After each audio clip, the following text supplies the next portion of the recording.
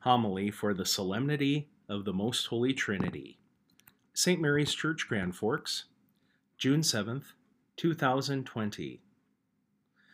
I would ask that you pray for the repose of the soul of the wife of a cousin of mine, a lady by the name of Mary Ann Bitts, whose funeral took place June 6th in Lemoore, North Dakota.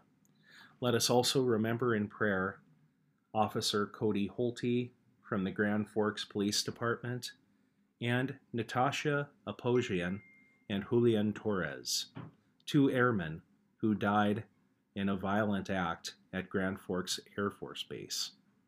Eternal rest grant unto them, O Lord, and let perpetual light shine upon them. May the souls of all the faithful departed through the mercy of God rest in peace. Amen.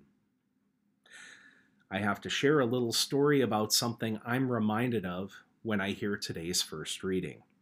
In that reading, you'll recall God showed his glory to Moses through a solemn and unique revelation, and Moses asked for strength to carry out his role in leading the Israelites.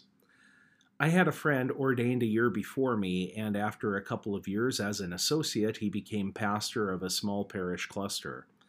Those first few months, whenever I asked him how things were going, he'd say with a wry smile on his face, "I'm reminded of the words of Moses. Lord, this is indeed a stiff-necked people." There's a whole untold side of that story, namely how people often have to put up with stiff-necked pastors, too. Relatively speaking, believing in one God is simple. Accepting what Jesus has revealed to us about God's true identity is another matter. Scholars of other monotheistic religions, like Islam, for example, generally don't trouble themselves over this question. They say, God is one, and are done with it. But we who pledge faith in Christ have to take seriously what he has taught, even if we find it to be inconvenient or baffling. There is so much to God that we cannot know. But in the Church's teachings on God as a trinity of persons, we have a breakthrough. On one hand, there is God, the creator of everything, infinite in power. And on the other hand, there is humanity, creatures with limited knowledge and all sorts of weaknesses.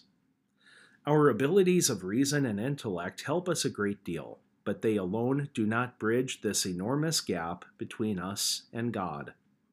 God sent his only Son, Jesus, to himself be that bridge, and to enable us to peer into the interior life of God in a way that we never could through our own use of logic.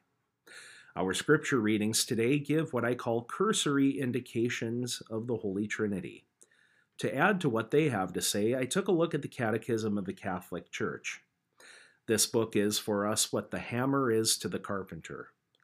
Every Catholic household ought to have a copy, without exception. Here's just a taste of what you will find in the Catechism on the subject of the Trinity. The Holy Trinity is a communion of persons and therefore perfectly one. In God, there is not a single person, but there exists among them a total unity. In the persons of God, one finds no contradiction or dissension whatsoever. Each one is constantly a complete gift of self, a gift of love to the others. Each divine person is distinct. They are not interchangeable, or like three separate costumes the same actor might wear during a stage production. The identity of each person flows from their relationships to each other, and not from some act that one performs but another does not. The Father is Father because he has a Son, and vice versa.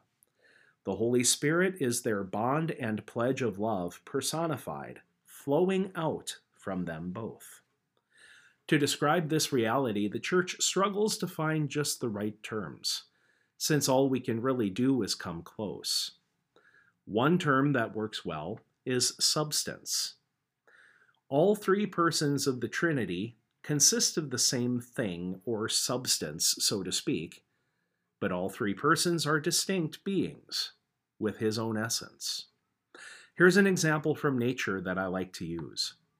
Imagine that you're enjoying a mild, clear summer's evening. You notice one cloud rising above the western horizon, behold it for a moment, and look away. A minute later, you look at the same spot in the sky and see two clouds. The first cloud did not make the second one, and so the second one is not of a lesser status.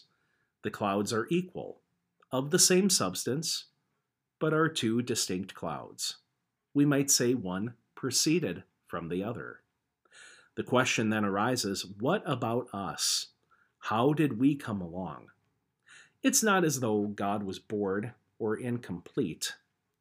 The reason for creation was to express God's love and glory in something outside of himself.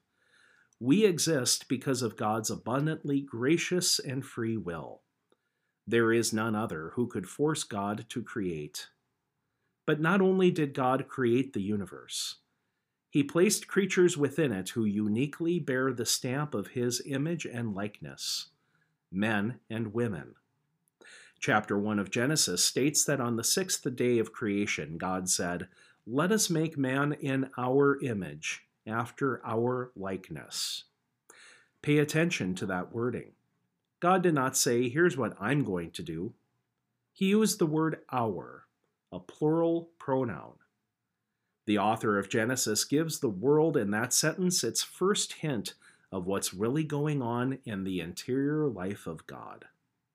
Men and women are complementary in their God-given nature and form a communion that displays something of the Trinity to the world. God designed the bond of man and woman and planted inside them the call to love and be loved, a bond sealed in the marriage covenant as a kind of sacrament that is visible sign of God's dynamic life. What's more, God attaches to that bond a desire on our part for exclusivity and fidelity. The lover is faithful to his beloved and her alone, to a degree that no one else shares, and in so doing reflects the unfailing love of God, who never betrays. Today's celebration in the church is really about the whole idea of revelation. Jesus, the Word of God, through both his message and his personhood, revealed the nature of God, to an extent that we could not figure out on our own. Jesus is for us the window into the mystery, making it possible, as he told the woman at the well, to worship in spirit and in truth. God sent his Son not to condemn, but to be the means of our salvation.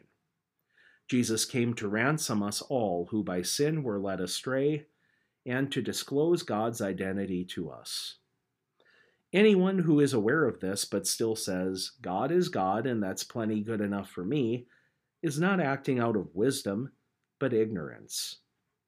Let's pray in thanksgiving for the light of faith that enables us to see God as he really is. Let's also pray that our brothers and sisters in our country will choose to see Christ when they encounter one another. Amen.